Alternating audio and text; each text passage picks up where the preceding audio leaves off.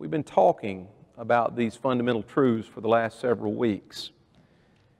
And in our discussion, we have noticed that there are three primary pillars that do in fact undergird everything that we believe. The first of those is the existence of God. And there are a variety of reasons that support our belief in the fact that there is a God. We could talk about cause and effect, that every effect must have an adequate cause. We could talk about the idea of objective moral behavior. If there are actions that are always wrong under every circumstance, there must be an objective lawgiver who provides those laws. Then, of course, in addition to the pillar of God's existence, we have the pillar of Jesus of Nazareth, who is the Son of God. And we know that Jesus was a real historical character because of the testimony of both friends and foes. And in addition to being able to establish the reality of a man named Jesus of Nazareth, we can examine various statements that he made that indicate that he's surely more than just a man. And then we can place those statements that he made alongside his actions and ask, do his actions substantiate the claims that he made? And of course, the miracles that he performed, and the life that he lived, and the reaction of those who followed him do indeed substantiate those claims. The third of the pillars that we began looking at last time is the pillar of the inspiration of Scripture. Is the Bible really God's Word? Is it more than just a book that is filled with various human truths? Is it actually what it claims to be? As we concluded last time, there were a couple of verses that became very important in this discussion. Briefly, let's mention those again before we move forward. Look at your Bibles to 2 Timothy chapter 3.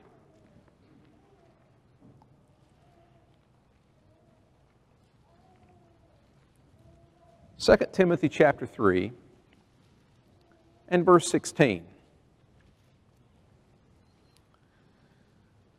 The text says, all Scripture is given by inspiration of God and is profitable for doctrine, for reproof, for correction, for instruction in righteousness, that the man of God may be complete, thoroughly equipped for every good work. In the context of 2 Timothy chapter 3, it becomes very clear that the term Scripture is used to refer to the Old Testament Scripture that Timothy had known from his childhood.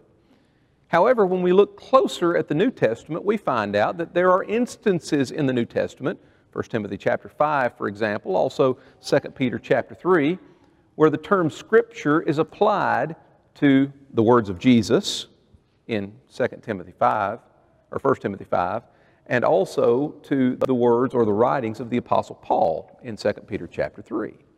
And so the term Scripture can have reference to either Old Testament writing or New Testament writing.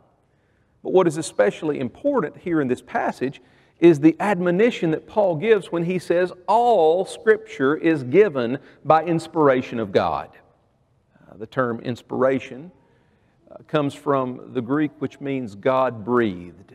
It is the idea that Scripture flows from God, that those who have written Scripture have written exactly what God wanted them to write and all of what God wanted them to write. And that concept isn't just found here in 2 Timothy chapter 3. It's found elsewhere as well. The other passage that we had talked about before we concluded was in 2 Peter chapter 1. 2 Peter chapter 1. And let's notice how that passage concludes beginning in verse 19. Peter has just talked about how he was a witness to the transfiguration of Jesus. This was not a cunningly devised fable. It's not a story that was passed on from one generation to another, that he actually saw what took place on that mountain. And he goes on to draw this conclusion in verse 19. He says, and so we have the prophetic word confirmed, which you would do well to heed as a light that shines in a dark place, until the day dawns and the morning star rises in your hearts. Knowing this first, that no prophecy of Scripture is of any private interpretation or any private origination, any private source. That's the idea. For prophecy never came by the will of man. Watch this now. But holy men of God spoke as they were moved by the Holy Spirit. What is involved in the inspiration process? Before we can really talk about this very significant pillar of our faith, this fundamental truth, the inspiration of Scripture, we have to at least get somewhat clear on what inspiration actually is. And in many ways, that's not necessarily an easy task. A couple of quotations that perhaps might be helpful for you, whether you can read them or not. Wayne Jackson, in his book, Biblical Words and Theological Terms Made Easy, said this about inspiration. He said, "Inspiration cannot be explained precisely in a manner that human understanding can fathom completely." Now let me stop before we move further into his definition. This is what he means. We have great difficulty defining exactly what we think inspiration involved. Does it mean that God takes over the mind, or the Holy Spirit of God takes over the mind of the author so that the author has no freedom of will? Well, we know that the writers of Scripture didn't necessarily become typewriters of sorts because they maintained their vocabulary. When Luke, for example, wrote about the eye of the needle, he did not use the common term for needle that was present in his day. He used a term that a physician would be familiar with. He doesn't use the same word that the other gospel writers do. So they maintained their vocabulary. They talked about the things that they were aware of. Now, Brother Jackson goes on to say, in some fashion, God was able to use certain men, preserving their personal literary abilities and traits. Another point that's very important. Just as we learn to read in the English language by reading on a lower grade level at first and then a higher grade level as we progress, if you were going to learn to read the Greek language, you would do the same thing.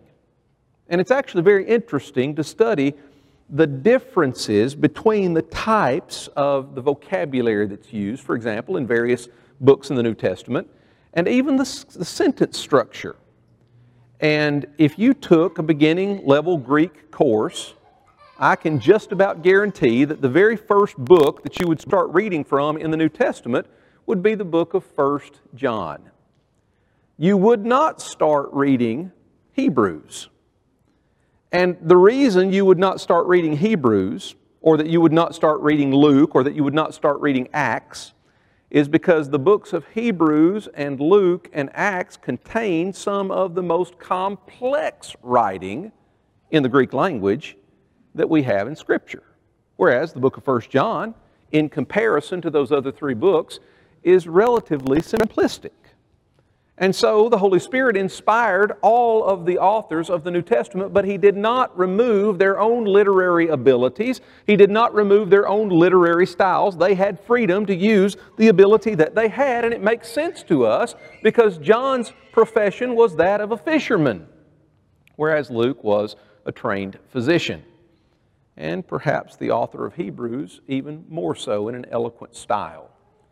And so it's very significant to note what's being said. He goes on to say, yet this process, overseeing the process so that the exact will of the divine mind was conveyed through the human instrument. And then he cites 1 Corinthians 2, verses 11 and following. God has revealed those things that He has prepared to us through the Holy Spirit. That's what inspiration is about. Inspiration enables the biblical writer to write exactly what needs to be said, all of what needs to be said, without any error and without any need for any addition. Now, another definition that might perhaps take this concept a bit further was written by Keith Mosier Sr. in his book, The Book God Breathed. This is what he said. The product of the inspiration process is revelation that is completely free from error. The term inerrancy is often used. He says, inspiration, which is the act of God, uncovered or revealed truth for man. God inspired, man wrote. The result of this process is the verbal, and that has reference to the words, the plenary, that's a term that has reference to the breadth of the work, every single word, the inerrant, the errorless writings are from God, which is the Bible. That's the point. When we talk about biblical inspiration, we're not just talking about someone who sat down and decided he wanted to write a letter to the church and thought for a few moments and said, you know, I've got a good idea about the things that I want to write about. It's not talking about you sitting down and thinking, you know, I'm going to write an essay today. What should I write about? And then maybe you have a good idea and you sit down and you write very rapidly. That's not the same sort of inspiration that we're talking about when it comes to the biblical process. We're talking about authors who are able to write every single word that God intended for them to write. And by the way, every single word matters, doesn't it? There are arguments to be made in Scripture on the either singularity of a word or the plurality of a word. Paul does that in Galatians chapter 3. He did not say unto seeds, but unto seed. That's the idea. Even one letter makes a difference. And so inspiration was such that individuals wrote exactly what needed to be said, the verbal inspiration. They wrote all of what needed to be said, every single word God intended, in an inerrant, that is a perfect and authoritative manner. That's the idea of inspiration when we read what Paul is saying in 2 Timothy chapter 3 and verse 16. All Scripture is given by inspiration of God. That's the concept that we're thinking about. Now, the issue then becomes, as it was with regard to the claims of Jesus, how do we prove this? It's obviously one thing for the Bible to claim that it is inspired by God, to claim that every single word is true, that all the words that were needed were written, that we have everything that we need for life and godliness. But it's altogether another thing to prove that. Well, when we were talking about proving the identity and the claims of Jesus, we could rely upon the miracles that He performed. How would we go about proving the claims of Scripture? Well, I would suggest to you that there are actually several different ways that we might go about answering the question, how do we know that we can trust the Bible?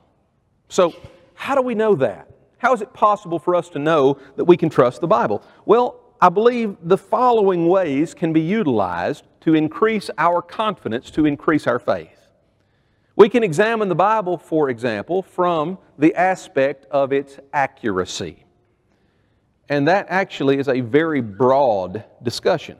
We can ask, for instance, are the prophecies that are written hundreds of years apart accurate? We can ask, are the historical records that we find in Scripture accurate?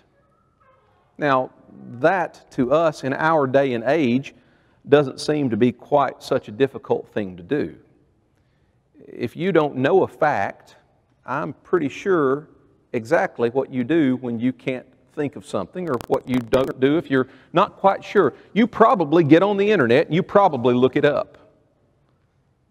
Isn't it amazing that the authors of the Bible didn't have the ability to fact check the things that they were writing? The various historical records, and yet those historical records are found to be consistently true through the various archaeological discoveries and the written records of history that we possess. So accuracy is going to be very significant. Whether we're talking about accuracy with regard to biblical prophecy or to historical accounts or to geographical descriptions or even to scientific statements that were actually revealed quite a long time before man ever, quote unquote, discovered them. And we'll walk our way through several of those here as we continue this study. I would add that the unity of Scripture is an important component of proving the claims that are made. How the Bible was written across 1,500 plus years. Moses lived approximately 1,400 years before the birth of Christ. John the Apostle perhaps finished Revelation around AD 100, or at least in the 90s, if you take the late date of that book.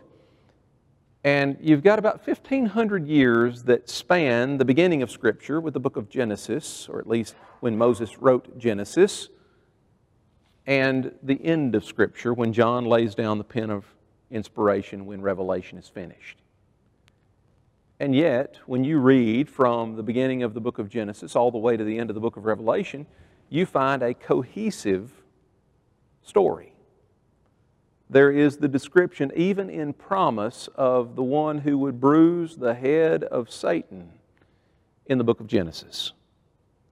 And you find that taking place, where the lion who is a lamb conquering the serpent of old in the book of Revelation. You find at the beginning of the book of Genesis the tree of life. You find at the end of the book of Revelation the tree of life. Although they're separated by 1,500 years in chronology, there is a cohesiveness to the unity of Scripture. That's a proof that it's beyond man's capacity to produce.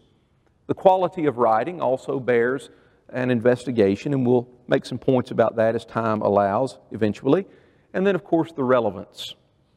How is it possible that a book, some of which was written thousands of years prior to our existence, has such bearing upon the very moments that we find ourselves in today? It's been interesting to me, especially through the turmoil of this year, how many times the pre-planned studies that we have engaged in each month, the different books that we have been reading, have been completely relevant to the moments in which we found ourselves. That's not by accident. It's not by chance. God knew exactly what He was doing when He inspired Scripture so that the relevance of His Word continues to hold even in the circumstances that we face currently and in circumstances that are yet to come. That's how it is capable of providing for humanity all things that pertain to life and godliness. That wasn't just the life and godliness of those who lived in the first century. It was for the life and godliness of those who would come after. And we're included in that number. So we're going to attempt to walk through how we would prove the inspiration of Scripture. One of the ways, perhaps a primary way that individuals would seek to prove the inspiration of Scripture, is by looking at the accuracy of fulfilled prophecies. Some of these will be very familiar. We won't take the time to read them all, but I will point you to several that we find. You might recall that in Isaiah the 7th chapter, in the 14th verse, some 700 years before Jesus was born, that the prophet wrote how the virgin shall conceive and bring forth a son, and you shall call his name Emmanuel, for he shall save his people from their sins. The fulfillment of that prophecy is found in the birth of Jesus, and we know this because Matthew tells us that that is the case, that this is going to happen to fulfill what was written by Isaiah the prophet, and then quotes from Isaiah chapter 7 and verse 14. The prophet Micah, who was a contemporary of Isaiah, wrote in Micah chapter 5 and verse 2 about the one who would be born in Bethlehem, Ephrathah. Though that city was little among the nations, out of it shall come forth the one who is everlasting. That, of course, also was a prophecy that was well known in the first century. And interestingly, when individuals were looking for where the Messiah would be born, it was brought up by individuals who knew that Bethlehem was supposedly the place. The prophecies that we read about in the Old Testament are proven true in the New Testament, in every single case, without exception. Look, for example, to Zechariah chapter 11. Perhaps not as well known as the virgin birth or as the origination of the birth of the Messiah. But notice what Zechariah says, chapter 11, beginning in verse 12. Then I said to them, if it is agreeable to you, give me my wages, and if not, refrain. So they weighed out for my wages 30 pieces of silver. Now, if we stop and only read verse 12, someone might say that there are some logical explanations for someone asking for wages and being given 30 pieces of silver. 30 pieces of silver was the payment that was to be made in the death of a common slave. And so one could argue that perhaps there was some sort of arrangement and that conversation had taken place, and someone had asked for payment and they said, okay, here are your wages, 30 pieces of silver. But the prophecy from Zechariah does not stop at that juncture. Notice what verse 13 goes on to say. And the Lord said to me, throw it to the potter. That princely price they set on me. So I took the 30 pieces of silver and threw them into the house of the Lord for the potter. It's at that juncture that the prophecy becomes much more specific. Not only was there a bargaining for an amount or a sum of money, which ended up being 30 pieces of silver, but eventually that sum of money that was granted was taken and it was thrown back into the house of the Lord for the potter. If you recall the behavior of Judas Iscariot following his betrayal of Jesus, you know that in a moment of remorse, he took the 30 pieces of silver that he had been given back into the temple and he threw it, and instead of taking it back into their treasury, they used it to buy what they called the potter's field. How did Zechariah, who lived 450 years before these events took place, know exactly what would happen? The only way was through the inspiration of the Holy Spirit.